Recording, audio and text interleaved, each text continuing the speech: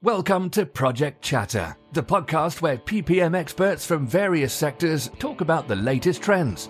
Listen to Val and Dale as they talk about tried and tested best practices and share their unfiltered thoughts about the industry. Whether you're here to learn how to progress your career, improve your project control skills, or just want to hear an Aussie and South African rant about projects, then you've come to the right place. Welcome to the Project Chatter podcast with your hosts, Dale Fung and Val Matthews. This podcast is brought to you by Innate. We hear it from our podcast guests frequently. Today's capital projects require the highest degree of visibility. That's why we at the Project Chatter podcast want to tell you about construction project management software from Innate. It's software that integrates every aspect of your project and puts you in control. Innate's cloud-based solutions provide a connected data flow that improves efficiency and guides better outcomes across the entire project lifecycle. See what Innate software can do for your next construction project. Learn more at innate.com. That's INEIGHT.com. This podcast is brought to you by Plan Academy. Is your company proactive when it comes to scheduling? Many companies believe project schedules are just the requirements of the contract, but companies looking to gain an advantage strategically manage their project timeline, resources, and budget. Plan Academy helps construction companies improve their project controls through immersive online training courses. At Plan Academy, your team can learn construction, planning and scheduling theory, how to master scheduling software like Primavera P6, and even advanced scheduling techniques. Plan Academy's courses are 100% online and can save your company thousands when compared to costly in-person training. Visit planacademy.com/chatter to download course outlines and talk to a training specialist now. Hi, everyone. This episode is brought to you by Just2. Just2 is a portfolio project management tool we've been using at Project Chatter. Whilst all other systems cater for small teams, Just2 caters for teams large and small. Plus, it has no set hierarchies, meaning your structure, your platform, your workflow. I agree, Val. While Just2 is simple to use, it also has a lot of powerful functionality. My favorite is the task-specific chat. Yes, and for all you slackers out there, don't wait for Monday. Do check out justdo.com. Now on with the pod. In this episode, we talk about competency-based training, benchmarking, and being cancelled on LinkedIn with Dr. Paul Giammalvo and Yani Suratman. Dale, what a show, huh? What an amazing show. You want passion, you want controversy, you want, I guess, just that raw, informative experience. I think it was all wrapped into one. Look, I mean, other than being hugely entertaining, it was also hugely insightful. I think we covered a lot of ground. We didn't have enough time to go into too much depth in all of the detail. But yeah, I mean, as I guess a lot of people that are familiar with Yani and Dr. Paul, I guess they know that, you know, they are both controversial, but they actually have got some fairly good views. I think I found myself agreeing with quite a bit of what they're saying. We had a bit of discourse and debates as well around other topics, but they do have, in my view, valid angles on certain aspects of them. But yeah, what were the highlights for you on those topics? I think, well, we agreed that they're quite polarizing personalities. So obviously, they don't agree with some of the institutions and the certifications, which we happen to agree with. A lot of these certifications are a money grab, and these guys are standing against that. But also, the passion that Dr. Paul brings out in his stories and why he was cancelled altogether from LinkedIn. And we know that censoring and I guess cancel culture is an issue that we need to deal with. But he is very passionate about project management, and that certainly came through. And then we even touched on some benchmarking, which I thought was great. Yeah, absolutely. I mean, I think the best thing is, as we always say, just get stuck into this one. And I guess when you're listening to it, listeners, listen to, I guess, what they're saying more than how they're saying it. Because the controversy can come across and potentially go, okay, you're just moaning, but actually it wasn't a moan. It's actually quite valid. And Val, you do ask him at the end why he does it that way. So listeners, listen out for his answer on that. Enjoy the pod.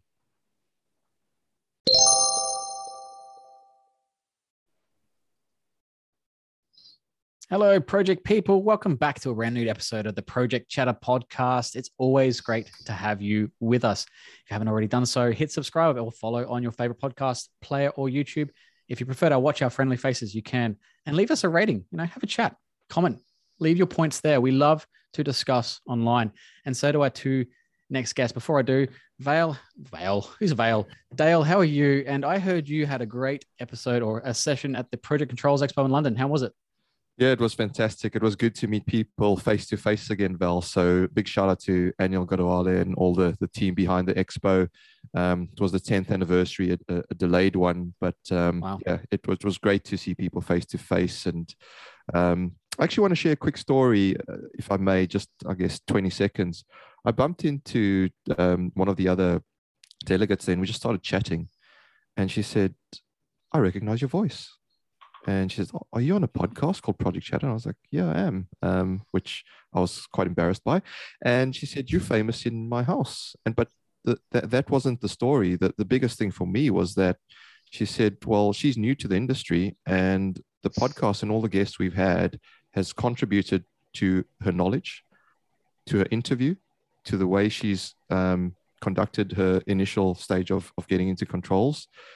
So that really validated what we're doing on this podcast by paying it forward into the industry. So thank you to all of our guests that have contributed. I know it's a bit early for it. Christmas is still coming, but I felt I needed to share that out there, and it just gives us a reason to continue paying it forward, Val.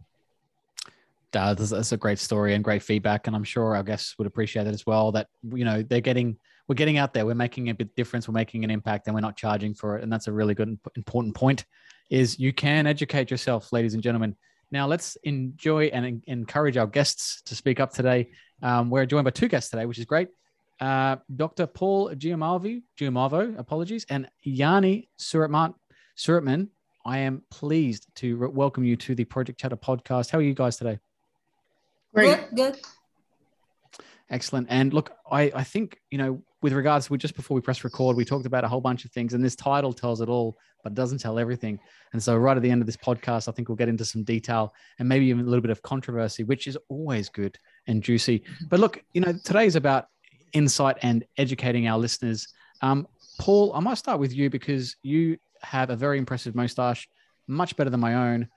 And you know, in honor of Movember, obviously there's a great cause that I'm raising this for. Otherwise, my wife would have me massive trouble. She doesn't like the mustaches. But might start with you about your project career. Where did you start? How did you fall into project management?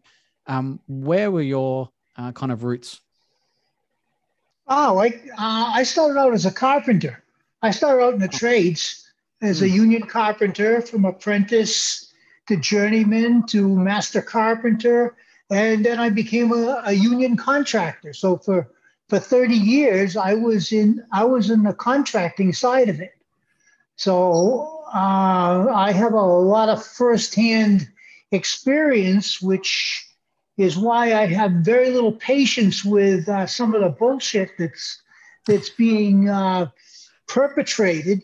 In particular, you may find it interesting because I'm a really huge fan of earned value management, but not the way the military uses it.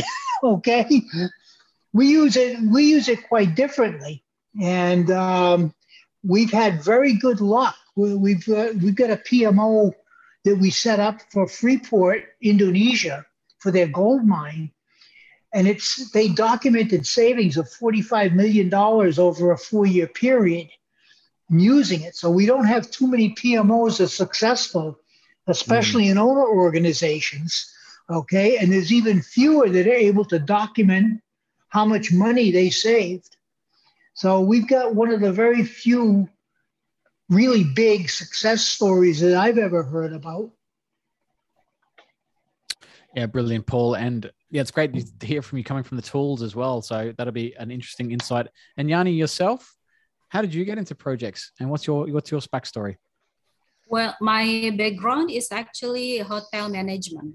So I know Dr. Paul 2 years before we worked together. So work together as a team. We both worked together for one of the minister conglomerate guy, in the same company, but in different project.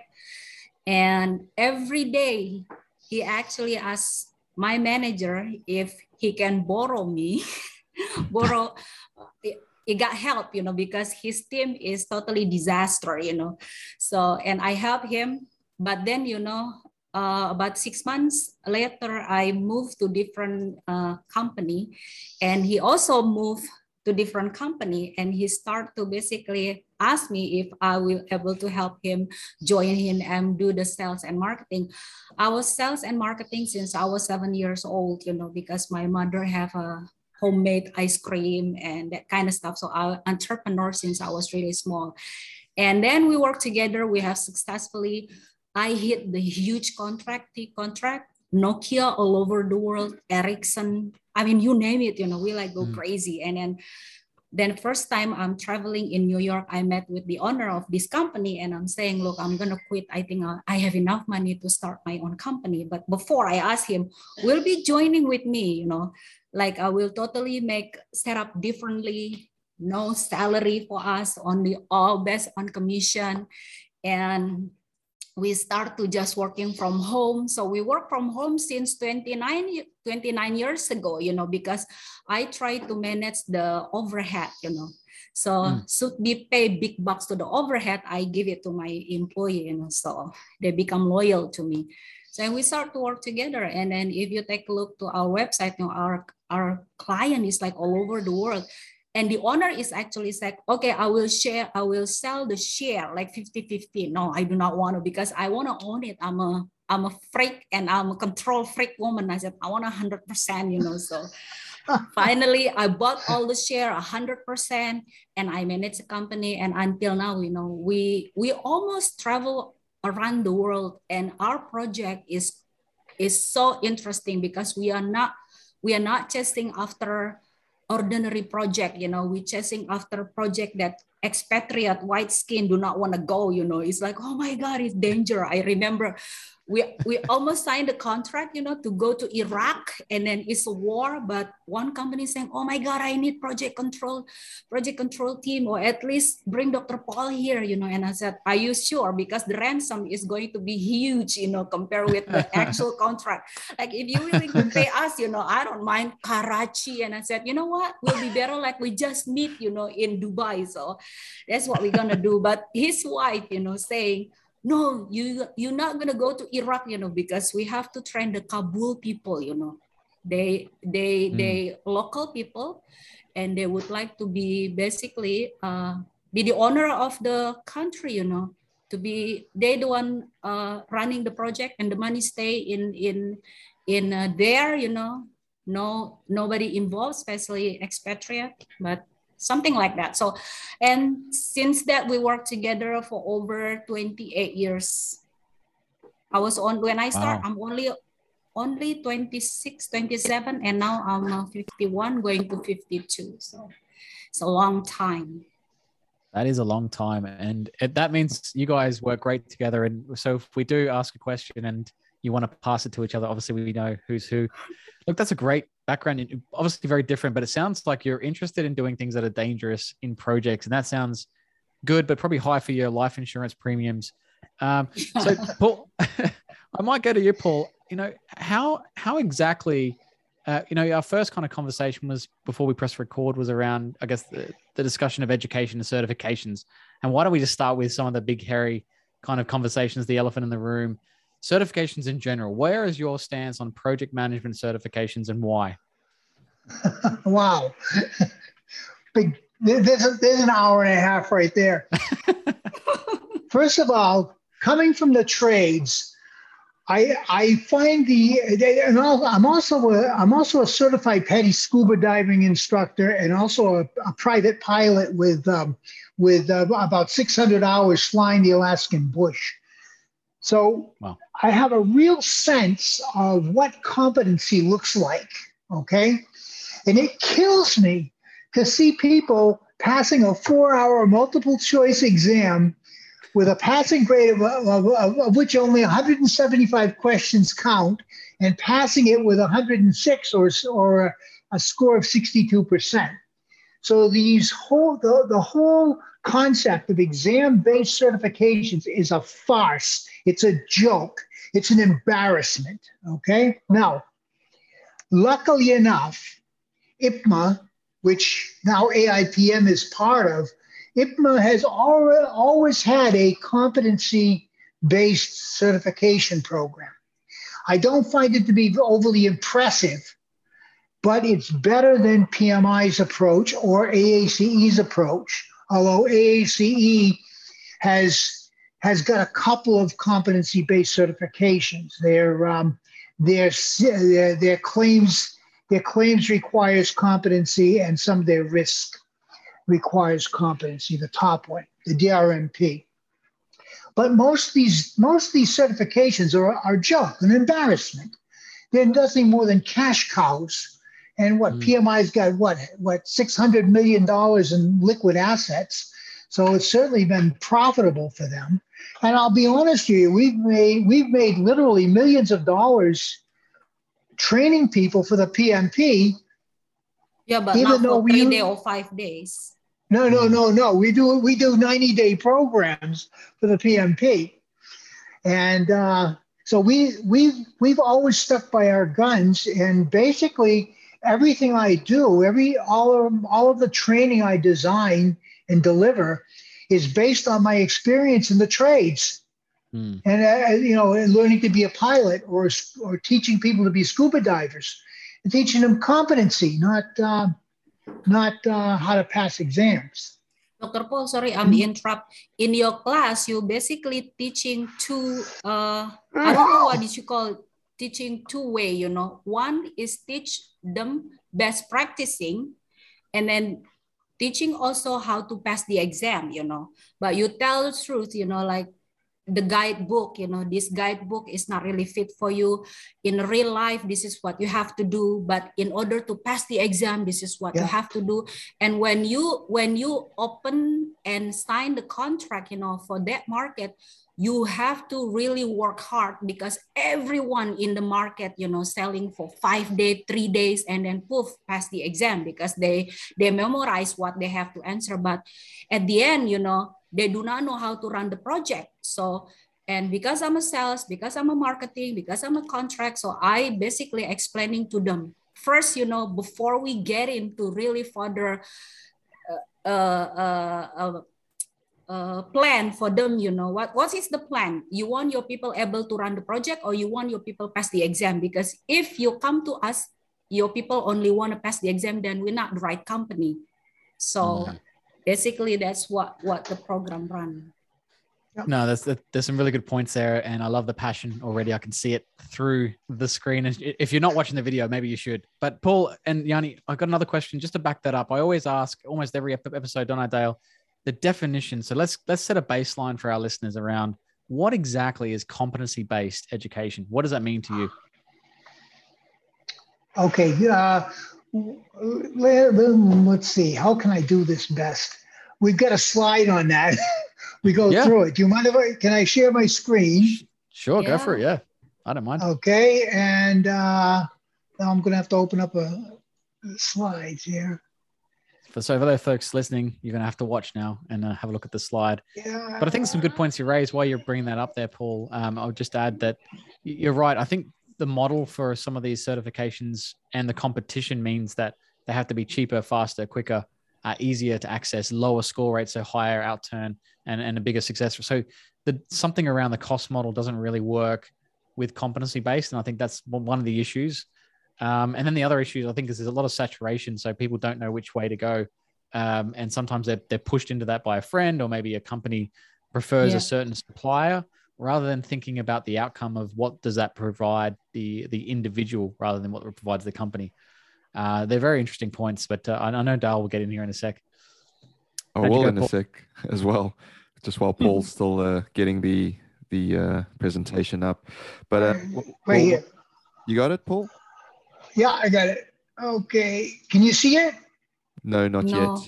But what we'll do, Val, is while Paul's sharing that for the viewers, we'll try and sum up for those on audio as well at the end of it, if it's not too clear as to what it's covering.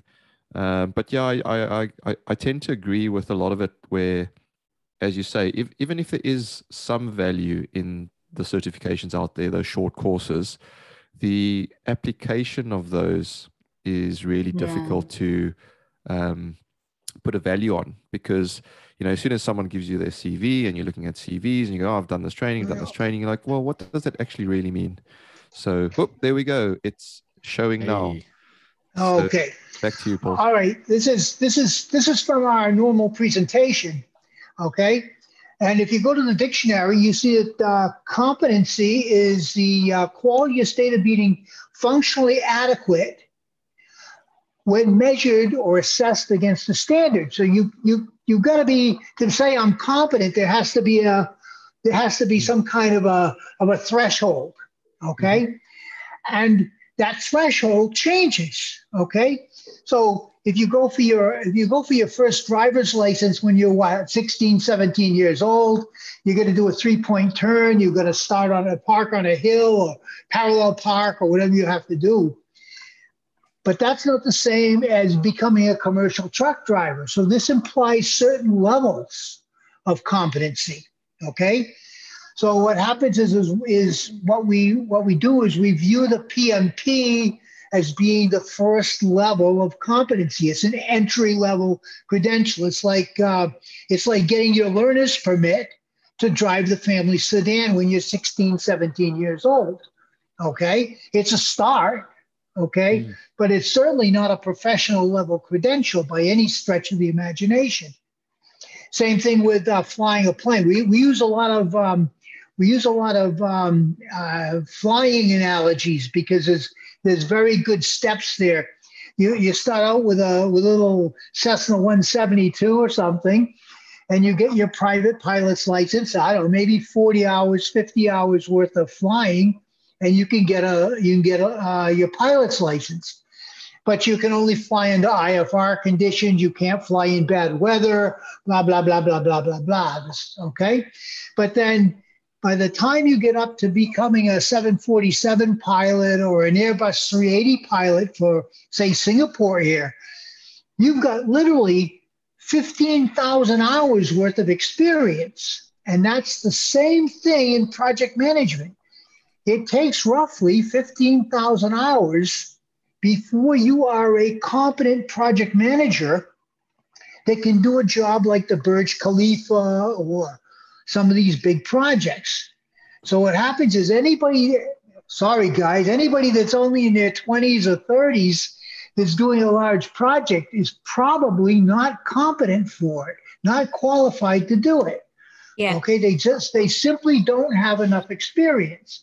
That's why in construction, you very rarely see a project manager on any size project that's younger than, say, 45 or 50 years old. And many of them are in their 60s before they get to do a really major project. So it sort of kills me when I see some of these 20-something guys and girls working on some of these multi-billion-dollar IT projects, and then they wonder why they fail, because they may have the technical knowledge, but they don't have the management experience. They don't know how to manage people. They don't know how to plan and schedule. They don't know how to analyze risks. So they have technical competency, but they don't have the management competencies. Yeah, I was going to say, and this is great to have a definition with some visual cues, and I think you explained it really well there, Paul. And you talked about 15,000 hours, but I know we've had various conversations on LinkedIn, and you've often brought up as a benchmark, even as a standard, Gladwell's 10,000 hour rule. What's the basis behind that? Because I guess some listeners, especially maybe the early ones in their entry careers, or they don't really do much study in this space, what does that mean to them, and why is that important? Okay, 10,000 hours is the minimum to become a journeyman. Mm-hmm. So we're not saying they're not competent. We're just not saying they're management. They're competent to run a project, okay, or to work on a project. They have the technical skills and they are able to apply them under challenging or changing conditions. So 10,000 hours is the minimum acceptable level of competence or experience for a project manager to become or to work on a project where they have autonomy. Okay, anything less than 10,000 hours of experience, and that includes degree plus 4 or 5 years experience. Okay, so again, going back to the trades, normally for a construction manager today, you'll have a 4-year degree. 4-year degree is worth roughly 5,000 hours. Okay, and you'll have to work in project controls, cost estimating, scheduling, claims, contracts for another 4 or 5 years before you are ready to take on a real project, before you're assigned to a small project to manage it. Okay? Oh, there's one other thing I wanted to cover here. There's the second part of this is competency is characterized by appropriate and sufficient aptitude plus attitude, plus skills, plus strength, plus knowledge. So it's a multi-dimensional construct, okay? You can have the smartest person in the world, and if they don't have the aptitude for it, then they're going to go nowhere. I mean, Yanni's got a degree in hotel management. She is without a doubt the best project manager that I've ever seen. Way better project manager than I am, okay? You say that because you ask increase salary, Dr. Paul. Yeah. Oh, your per day. You have there we go. That's it. Busted. No, it doesn't work it doesn't work like that. No, she's detail oriented. That's another thing. I've got no use for MBA types. Big picture thinkers don't make good project managers. Uh-oh. The project managers that I've seen that are most successful are absolutely anal about sweating every detail. Okay. Okay. They check the details and then they check them again and then they check them again. Because something's gonna bite you in the ass for sure. So yeah, Yanni is a control freak. And there are many times that we've all thanked her very much because she's picked up details that could be fatal. Okay. That's fantastic. It's interesting you bring that up because Val and I have previously spoken around some of the best project directors we've worked with actually come from the control space. And as you know, controls looks quite heavily in the detail. Yeah. And then you get some that come from other routes into project management up to the project director, and they don't actually understand what the data is telling them. They think they do, or they call it, just something that's academic and doesn't mean anything. And exactly. So they disregard it and treat it as a box ticking exercise where actually it can be a very, very valuable aid. I guess I'll sort of push back a little bit. I think the big picture, there is a value in having the big picture view on things. I think as you bring forward the multi-dimensional view. So I agree with you, detail is incredibly important. But I don't think there's a point in purely having the detail and not having the full big picture view as well.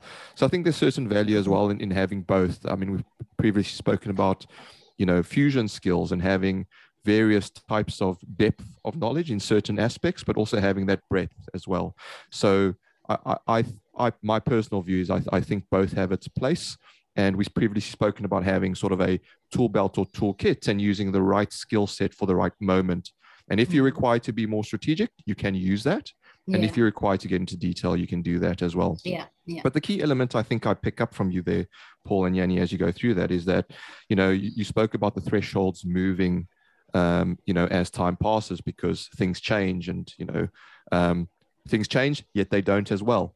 But I think the thing that is constant is that we should be continuously learning. That's the point. Right? Whilst the concepts... It never ends. Exactly. Perhaps the concepts and the foundational learning that we have remains largely the same. The subject matter, the complexity of things changes with technology, with how we advance in projects as well. So the other point I wanted to touch on as well is around your 10,000 or 15,000 hours. And we've previously spoken around, either the Tiger Woods or the Roger Federer effect, where, is that 10,000 hours of doing the same thing over and over, a la Tiger Woods, where you're hitting, the same shot over and over to practice your golf swing, or if it's a Roger Federer going, I'm going to, go on the skateboard, and I'm going to go skiing, and I'm going to do cricket and rugby and football, and I'm going to be the best tennis player in the world. So I think it's the latter to what you're saying.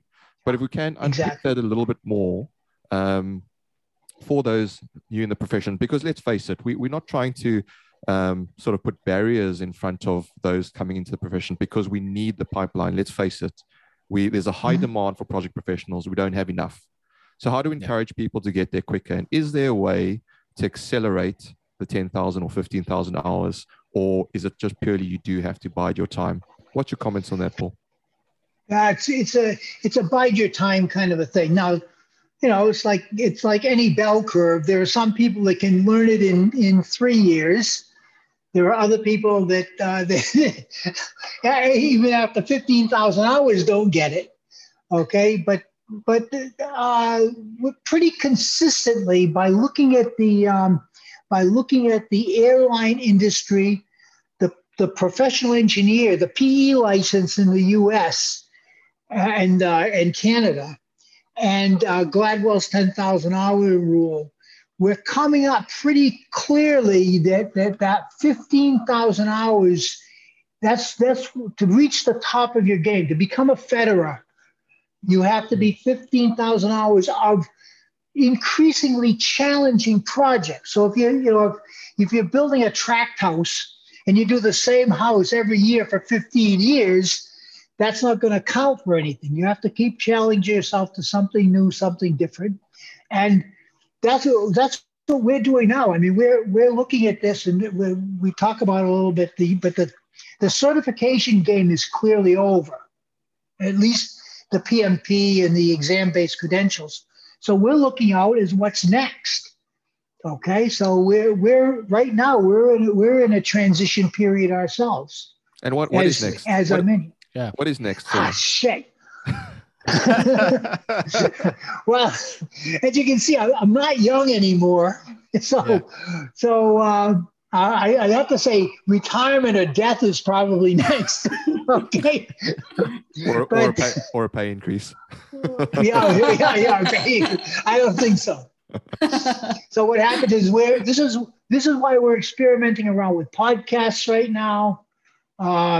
We had a big shake-up going from, we normally did blended learning, combined face-to-face and distance, and that for most of the 20 years that worked, most of the 30 years that worked out very well. But when COVID came along, everything was pure online, so we had to adapt all of our coursework for pure distance learning. So now we're taking what we learned from pure distance, and now we're starting. Just today, I was playing around with setting up a podcast so we can go online and come up with like a Khan Academy for project management, or Khan Academy for project control. So that's where we are headed. Okay, whether we can monetize it or not, I don't know, but we're gonna head down that route because there's just so much crap out there. There's so many people that got their PMP and they say, run a course on earned value, and they have no clue. They've never used earned value. Okay, and you'll see some of my favorite people on LinkedIn. You see some of the people I've lost all patience with them. Okay, and basically. Oh, I think we've lost your connection there, Paul. Yanni, did you want to pick up on some of those points as well? Because I think they're quite interesting, where we're moving into the space. And, feel free to use any of the content on, Project Chat as well if you want. It's all free. But we are moving to, I guess, a more technology-based solution with, the way people interact. And, there's talk now, Val's sort of huge into, I say but he loves the metaverse and what that might do as well. And he's huge into technology with Elon Musk and all that type of thing. And we previously spoken to guests like Dr. Eddie Obeng, who's got Cube, and it's a virtual interaction space. So there's various, strands of trying to bring projects into this virtual world to harness what's good about it. But I think what you're alluding to, Paul, and I agree with, is that face-to-face, there's still a huge element that we can't replicate today. Yeah. And I know, the Zuckerbergs of the world are trying to emulate that. I just don't know if we'll be able to really replace that. Yani, what's your thoughts on that? Not in my opinion. I think the face-to-face is really mandatory, I mean, not full time. I'm gonna bring up the issue, but the online, because the COVID-19, when the COVID-19 hit, we're not really shocking, because we done part of the what during COVID-19 basically, impact, we have that blended learning. The blended learning is actually takes 6 months. So it's not shocking for us, but we still cannot figure out how can we replace the face-to-face, because the interaction, between our client, his student, and sometimes I'm joining the first meeting, I think it's the most important, because if you have to go to site, and check, drone is not enough. In my opinion, we did it, yes, we got the result, but I think the outcomes, is way much better, to see physically and face to face, because the body language, a bit difficult with our program, do the pure online, and only for certain people can able to follow our course, because they're basically 100% independent. And majority, in any culture, in any country, if your boss, if your management force them to join our course, that is set up for failure.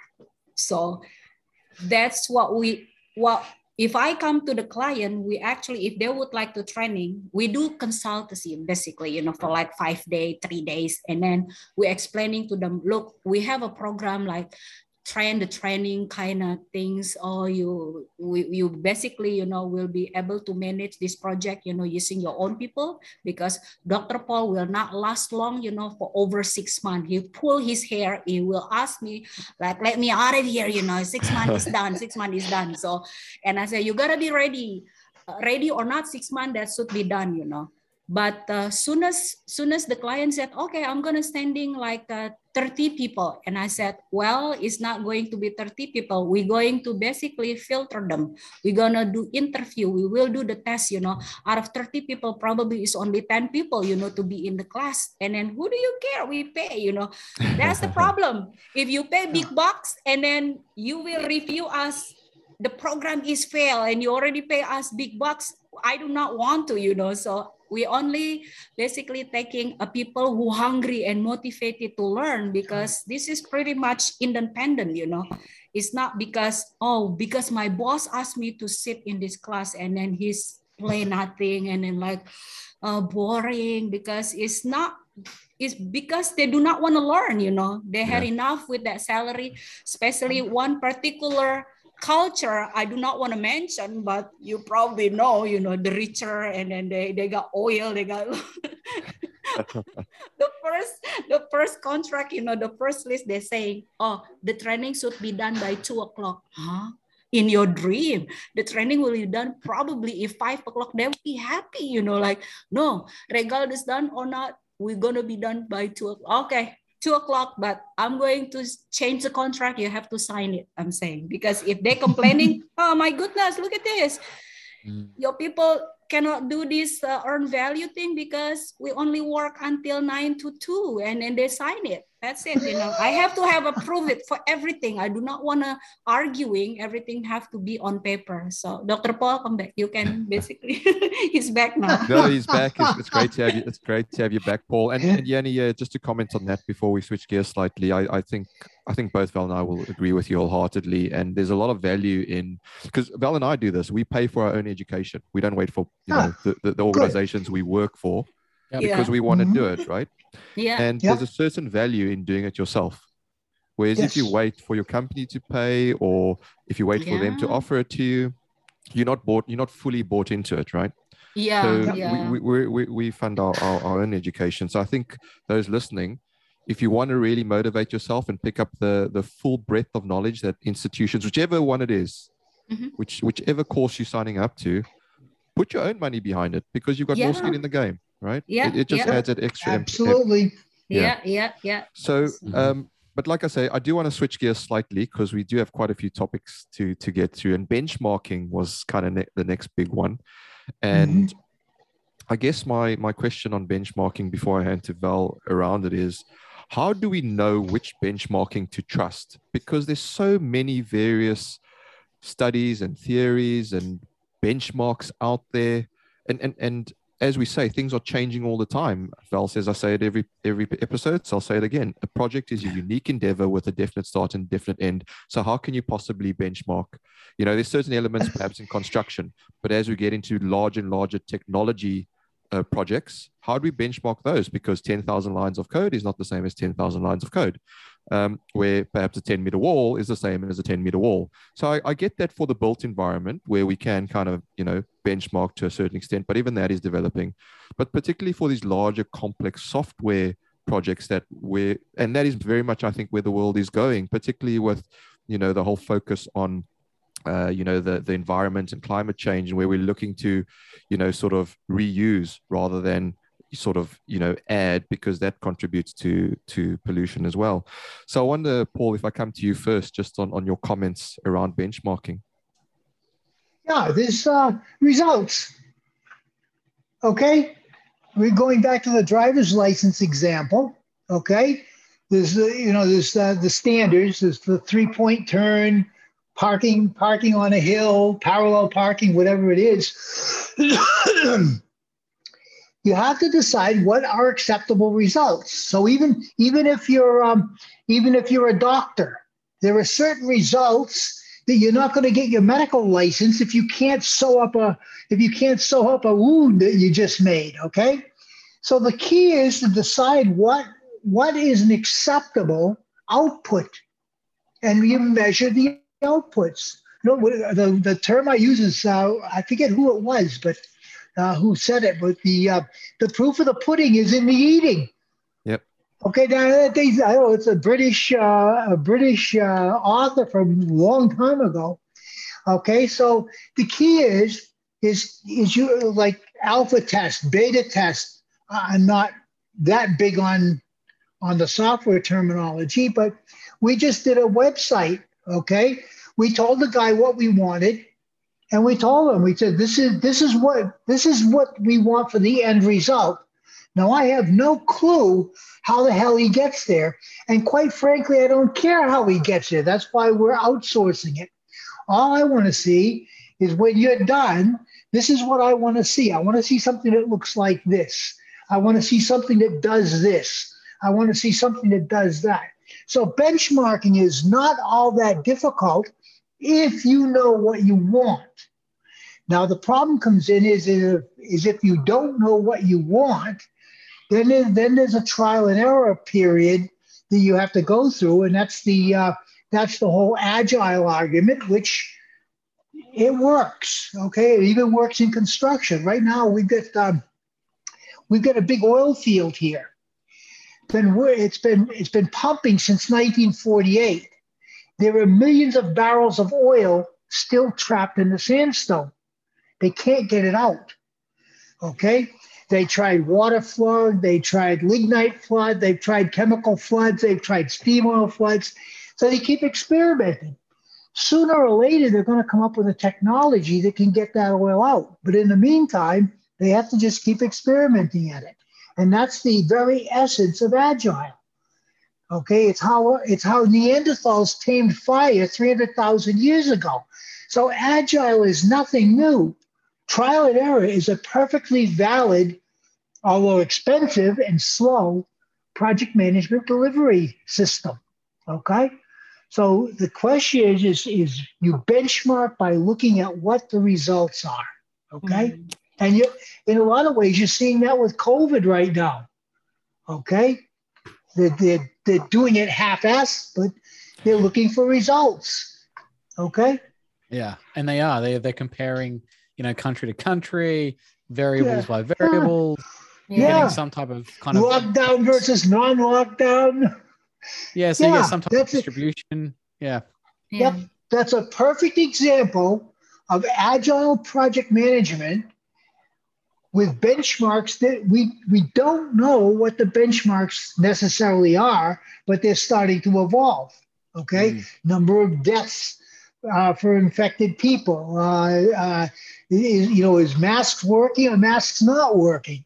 Mm-hmm. You benchmark using results. And that's a really good example, actually, because it's one that's on the world stage and everyone's got access to the data, whether the data is right or wrong. Oh. And this comes down to the challenge here now. And this is probably a really good example, Paul and Yanni, is how do you trust the data? Back to Dale's point before is some of the data and the expression of data and the quality of it to benchmark is in some way biased, dependent on the environment. So it could be a misdiagnosed death in a hospital, could be someone does the wrong test and someone is tested positive, but is really it's a double negative or a double positive, something like that.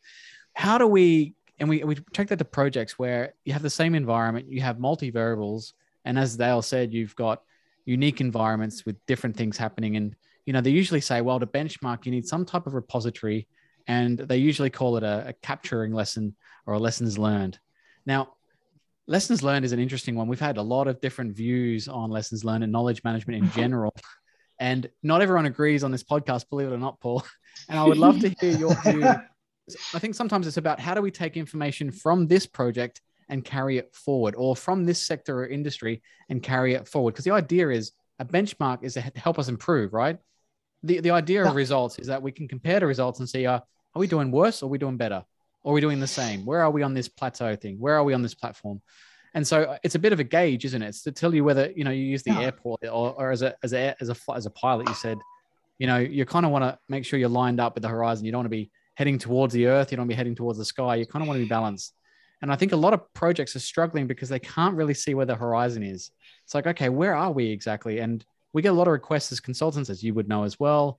What is benchmarking and what is best practice? Because that's also kind of a low-flying fruit that a lot of consultants promise. So we'll give you best practice.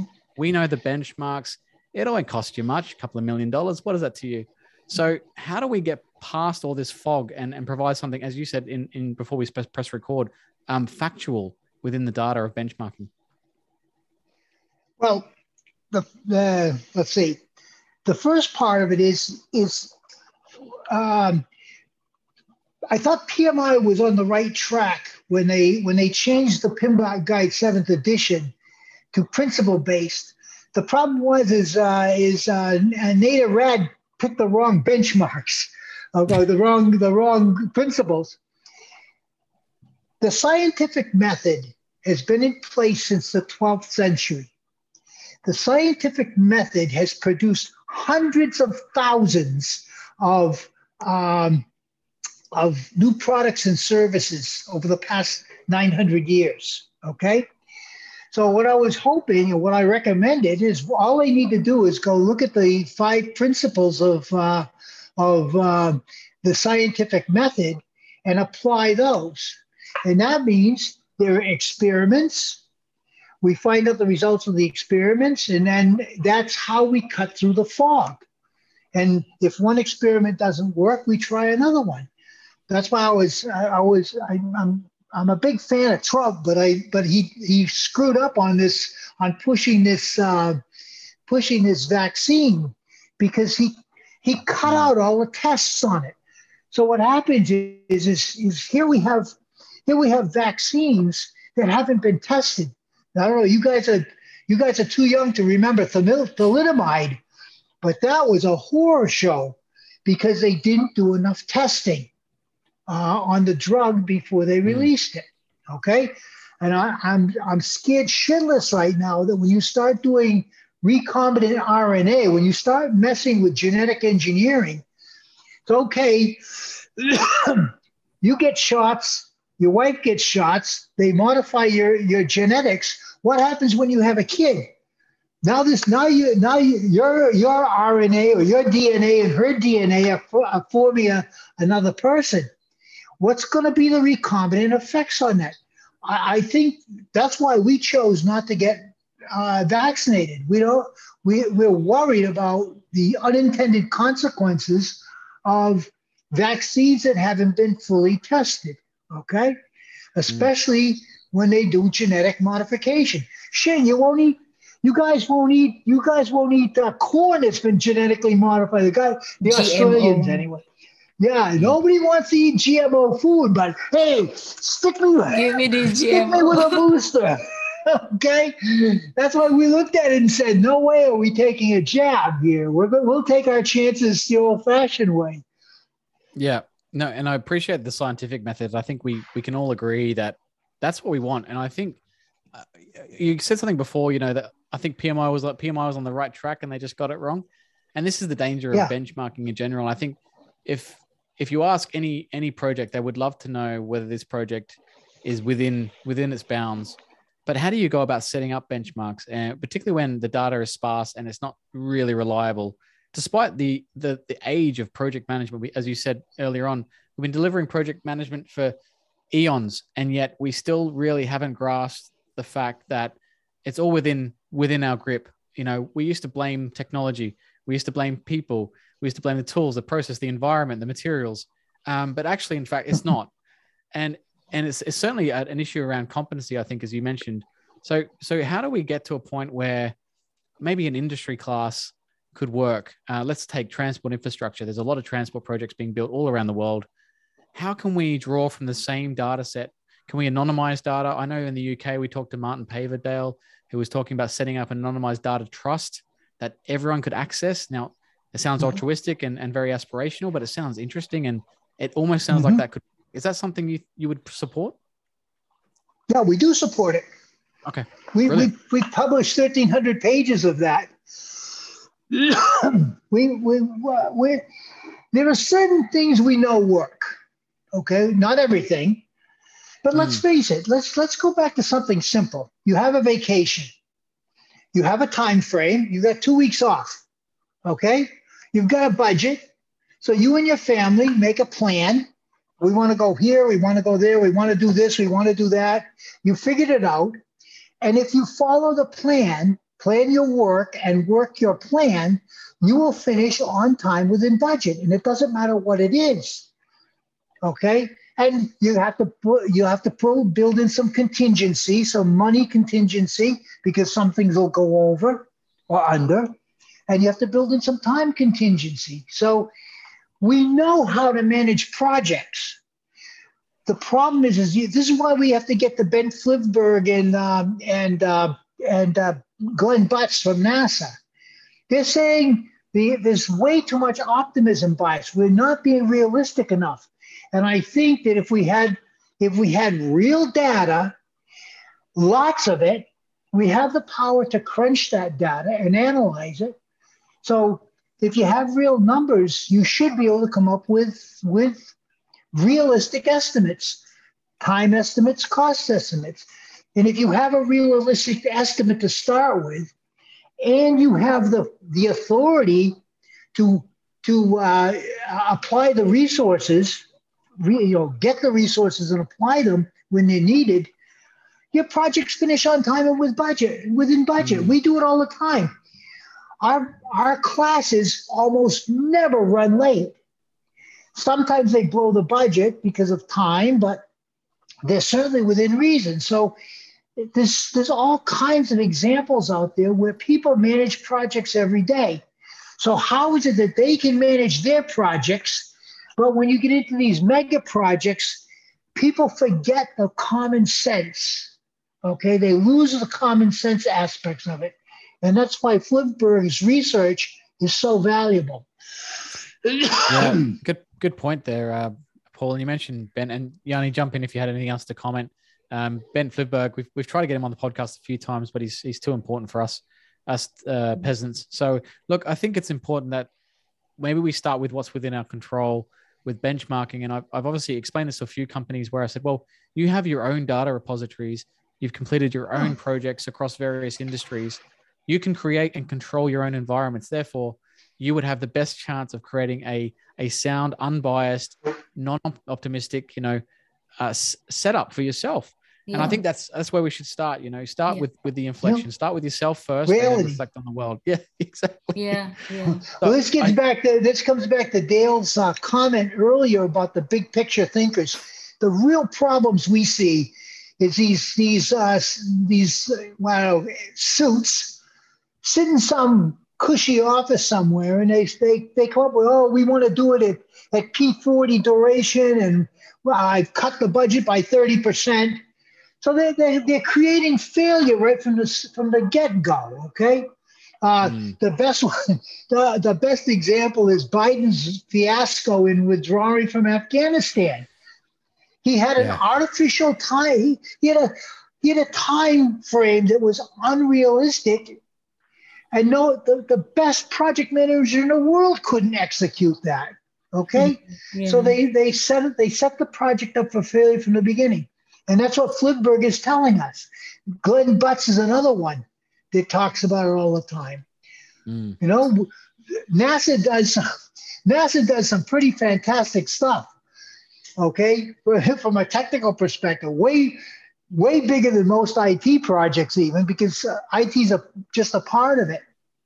And their projects run 200%, 300% over budget. Why? Because some big picture thinker says, if we go out with that much money, we'll never get this thing sold. Okay?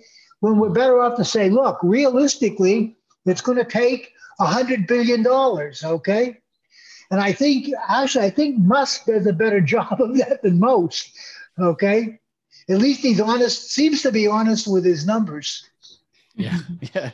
Well, I think you're right. I think you're right as well from an inception perspective. If you look at a lot of how projects get off the ground, particularly mega projects, at the business case or the inception state, they're like, it's 50 million. By the time they go into actually establishing the project, it's 300 times that. I completely agree with that. Every project I've seen, and it's almost a front-facing flaw. Like it's almost, especially with taxpayers' money or government state program, they sense the understanding that we can't obviously tell the public this is going to cost this much, and even when they know it's going to blow out, they wait to the last minute. We've seen this with a few major projects, Crossrail being one of them in particular. But I find your feedback on benchmarks is very apt, and I think we agree with you that I think what we're saying is, and hopefully you agree, that we need to simmer this down into something that we can control, because the vast amounts of data, as we've seen with COVID, which we've seen, can be manipulated. It's hard to maintain a public forum of a generic opinion in which we could all benchmark against. I haven't seen any proof of that yet. I would love to. And it sounds like you're doing a great job in your sphere because you can control it. And I have seen projects. There was a company, one of our clients, that's been around for 100 years. They just celebrated their 100th year. They're a construction company. And they have benchmarks because they have the realm of control and they understand their environment, which makes sense. Yeah. Dale, exactly. What's your thoughts, mate? I have plenty of thoughts. I don't know if I want to share all of them on this podcast. but specifically on benchmarking, I think for me, what I take away is that we have data there, we're not using it. And even if we do have it, are we actually using it? To your point, Paul. Because, I mean, I agree with you that decisions need to be based on evidence. And I think that's what we're saying, is that use the data available to us. Yes, there's a problem of cleansing the data and making sure that it is not just data, but actually information, because that's the first challenge. But once you have the information, don't just, put it in a filing cabinet somewhere. Actually look at it and what is it telling us? And perhaps we can be a little bit more predictive, have a bit more certainty in what's going to happen if we actually use the data of the past. Yes, there's elements of change in there as well in terms of the various elements going forward, because situations change, projects need to adapt and adopt as well. And there's technology to be harnessed. So it's quite a complex piece. And I do tend to agree with you that one person making a decision with all these moving parts can't come to the right conclusion. It just doesn't make sense. So it needs to consider all the moving parts. I do want to make a little bit of space, though, for I guess our hottest topic, being cancelled from LinkedIn. And I want to know. I don't know the story at all, Paul. Give us the backstory, and then what led up to you being cancelled from LinkedIn. Okay, it's very simple. First of all, I have no use for PMI. Okay, I think the organization is blatantly corrupt. I think they've caused more damage than they've created good. Okay, they even had to finally admit their PMBOK guide did not work, which it hasn't. Okay, they're missing the role of the asset manager. PMI doesn't talk about the asset manager, nor does Prince 2. That's why neither one of those methodologies or box have ever worked, is because they're missing one of the key decision makers. But that's a different story. All right, that's another hour and a half presentation. All right. So what happened is, let's see. Let me share my screen again. Well, the question is very simple. Just tell him how you got canceled by LinkedIn, because you say something about PMI. Yeah, well, I'm going to show them what I said. Oh, Here's what happened. Right. Let me start out with this one. First of all, Lee Lambert, who is one of the founders of the PMP, okay, went on LinkedIn and posted the truth about it. Okay. All right. And he said the PMP was never designed to be a competency-based credential. It was only designed so that the people joining a project team from functional departments could speak the language. That was the intent of it. If you look at PMI's advertising today, right now, it says that the PMP is a gold standard, and that standard measures competency. It's a lie. It's a blatant, flat-out lie, okay? It's against U.S. law, and it's against PMI's code of ethics, okay? Now, I had the temerity, the stupidity, maybe you could say, to actually bring this up to people's attention, and I was posting it almost every day, okay? Because this information needed to be made public, okay? There's another one. Theophanis Geodis published some data on the PMP. Let me show you that little doll. Let's see. Loving this. So for those that are listening, we're just going through I'll some send these to you. Yeah, we'll put it on the show notes for sure. But for those listening as well, they should probably check out this in long form on YouTube as well. Yeah, and Dr. Paul, and you wait. Let me take care of this. Let me get this up. It's important. Repost, and people got threatened, because a lot of people, can be bankrupt, for his opinion. Why is that? Explain that, Yanni. A lot of people complaining to LinkedIn. He said his. Let me finish the story. You missed. He will tell the story, but you missed the step. So here's what. Whoops, where did it go here? I had it. Slow down. There you go. Can you see that? Slow down. Can you see that? Yeah, the PMP's worldwide chart. Yep. Oh my God. Okay. Theophanis Geodis published this. He's president of the PMI Greece chapter. He published this year-on-year growth. What I did was I took the Excel best fit curve feature and I showed that the PMP is a dying credential. Okay? And this is based on their data, not my data. This is based on their published data. What does it show? To explain. Sorry, Paul, just to explain that. Okay. What is it showing here? Okay, the yellow lines show the year-on-year growth. The year-on-year growth of the PMP year on year. Okay? Certification. Gotcha. I used Excel's best fit curve, and this is what it looks like. The PMP is dying, okay? Quickly. But it looks like Probably revenue is not going the fast other way enough. around. Does it look like, is revenue going No, up? no, that's not revenue. That's cumulative numbers of people certified. That's the one Okay. PMI keeps showing you. Gotcha. PMI keeps showing you the growth of the PMP. What I plotted was the rate of growth, and the rate of growth is dropping off. Okay. Okay. So more people are joining, but less people are getting certified. Is that right? No. This is certification. Okay. So if you look at the blue bars, that's the cumulative number of people certified. Okay. So that it looks good. It looks, the PMP is growing. But when you look at it on year, the percentage increase of PMPs each year, you can see that it's dropping off exponentially, that the market has saturated. Okay.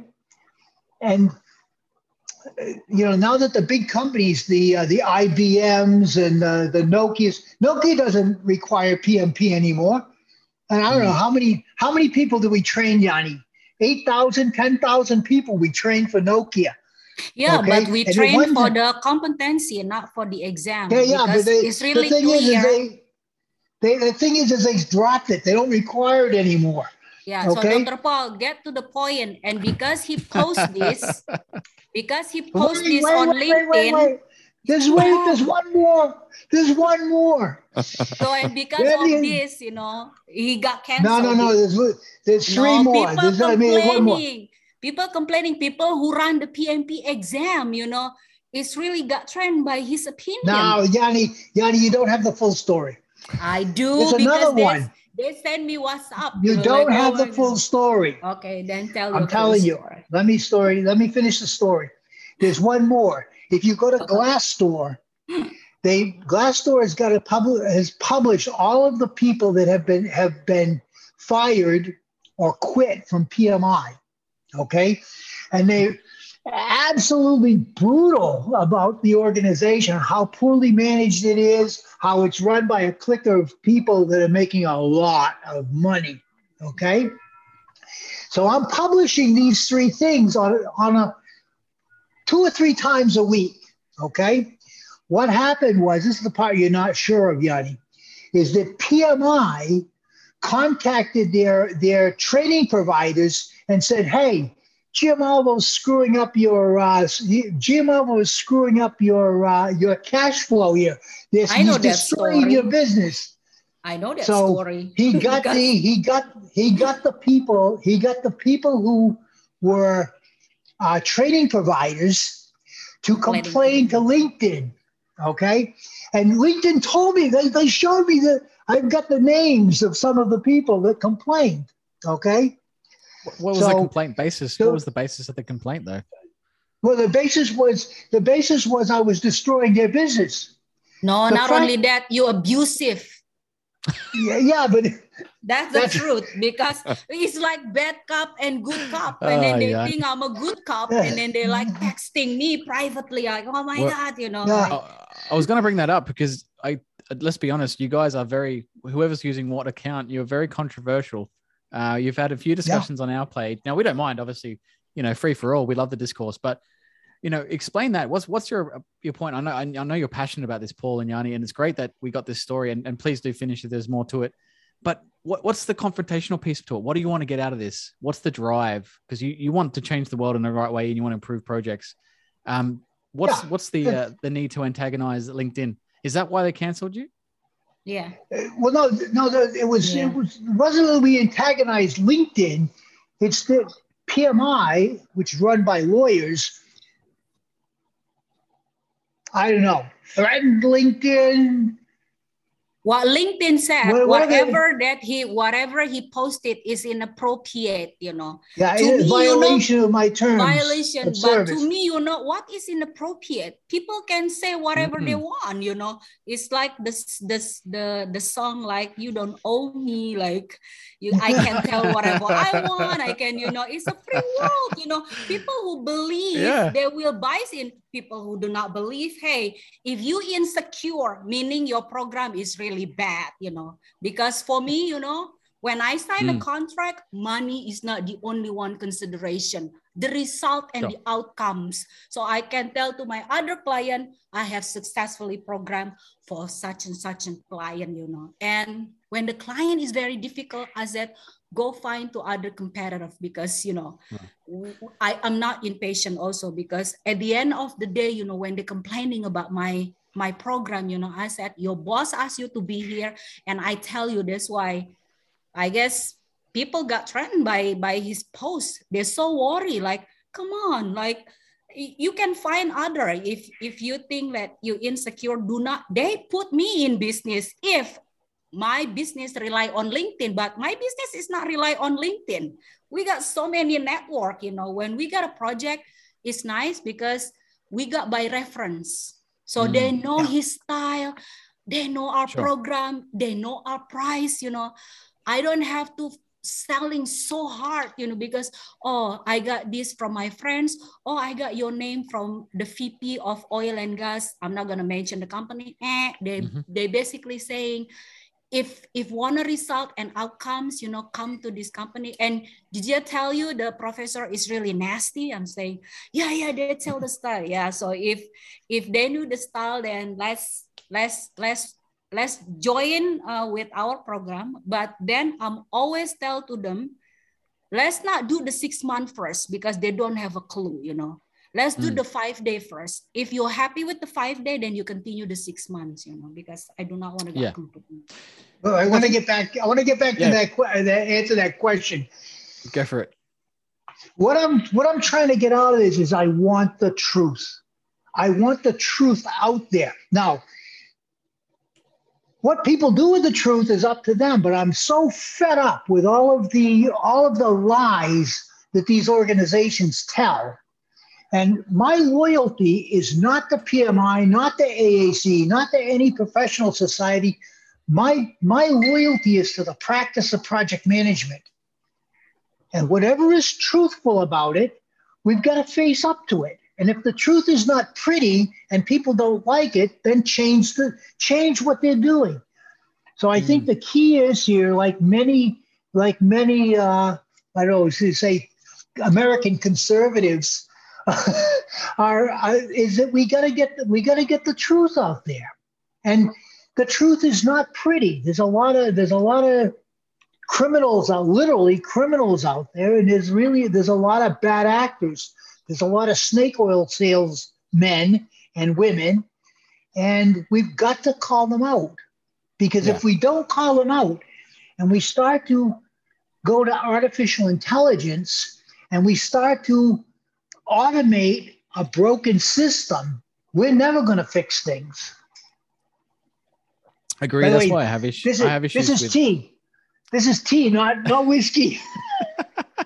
Well, this is whiskey, so there we go. Look, I think there's some great points there, and I'm not sure what LinkedIn's personal reasons are or professional reasons are. Maybe it is. Do you think it'd be more the abuse side of things rather than, they tend to go after the people who abuse others rather than professional organizations taking out on the man? I mean, you're one guy against a huge organization. I mean, I can't see why they're threatened by you. But that being said, that has happened in history before. And it's a shame because I think that's what they told me. If that is happening, we have seen it on other social media platforms. And I was hoping, because Dale and I aren't on any other platform, we really use LinkedIn and that's about it. But it is happening on other platforms. We know censoring is happening on Facebook. We know it's happening on Twitter. We know it's happening. And people are getting lifetime bans for not necessarily having their own information. It's actually factual data that they're just reposting or resharing, which is interesting. So if that is happening, shame on you, LinkedIn. If it's not, well, then we'll have to get to the bottom of it. Now, Mr. Paul, or Dr. Paul and Yani, it's been great to have you. I know we've got to wrap up soon. I did want to say one more thing though. Would you be open, if we could organize it, to have a bit of a panel debate with some of these institutions next year with yourselves? Would you be open to that? Yeah. He'd be happy. I'll be happy too, Fantastic. Because people always in LinkedIn like, oh, this is Dr. Paul, Yeah, Dr. Paul in technical aspect, but on the business is me, So. Well, exactly. And it's under the pursuit of truth, right? This isn't to hang anyone. It's actually just in the pursuit of truth. And I think that's a really good platform. Thanks for your time today. Dale, over to you. Thanks, Val. And as we wrap up, just one more feature, and I'm just going to ask one of you. I'll go to Dr. Paul for this one. So it's called Defend the Indefensible. You have 30 seconds to defend it. In other words, argue for the statement, and it's a little bit of fun. So are you ready, Dr. Paul, for the statement you have to defend? Sure. So you have to argue for this. The measure of someone's competency is based on how many short 3 to 5 day certification courses they have completed. You have 30 seconds. Okay.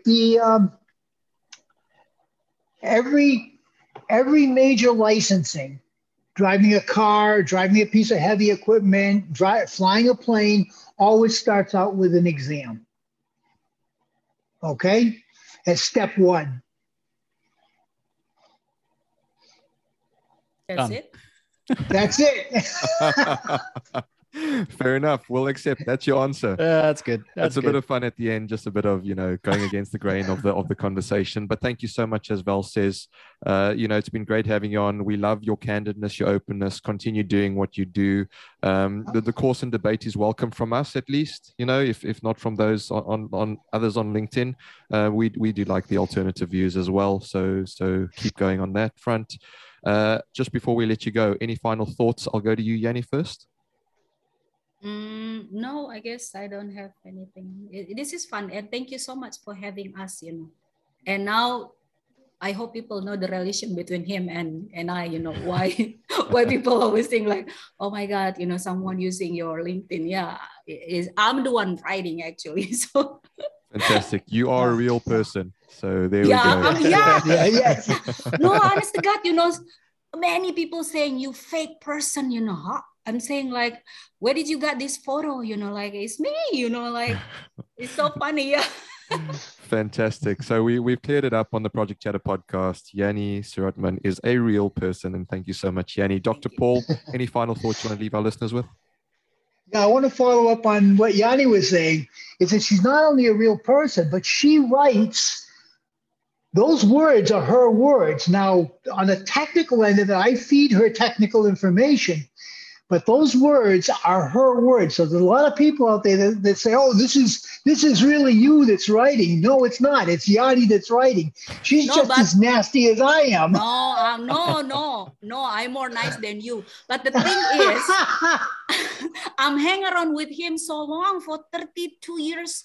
For 32 years, so I became like sometimes like, oh my God, why I'm like Dr. Paul, So, but some of them his ideas, some of them like, yeah, let's have fun, People who do not get personal, especially with him, just But people react differently, I guess. Absolutely. A lot of people insecure, that's in my opinion, they're very insecure with their business, with this world being COVID-19, I don't have patience, to get more money, to get, because I heard there is something big worse than COVID-19 and we all gonna die. And I'm like, okay, well, let's have fun. So go ahead and then do whatever you want to do, or we're gonna die. Yeah.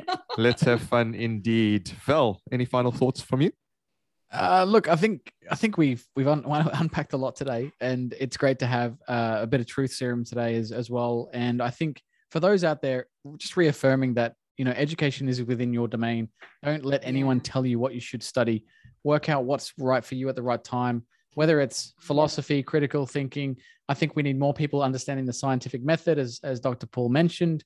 Again, these are transferable skills and people skills. Everyone forgets the people skills. Guys, project management is about looking after people. But thanks for you guys being on board and being so brave to speak up and stand out. Thanks very much for being on the show.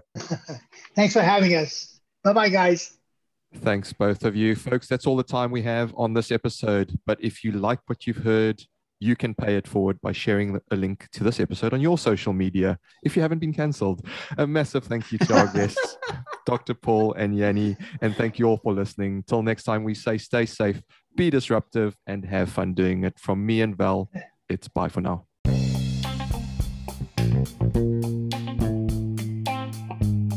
For more more information, blogs, or to support our charities, visit projectchatterpodcast.com.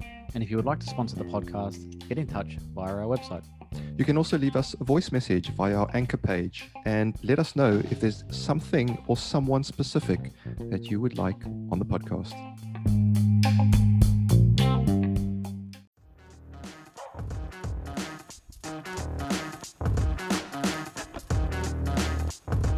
The views, thoughts, and opinions expressed in this podcast belong solely to the participating individuals and not necessarily to the individual's employer, organization, committee, or other group or individual. Additionally, any views or opinions are not intended to malign any religion, ethnic group, club, organization, company, or individual.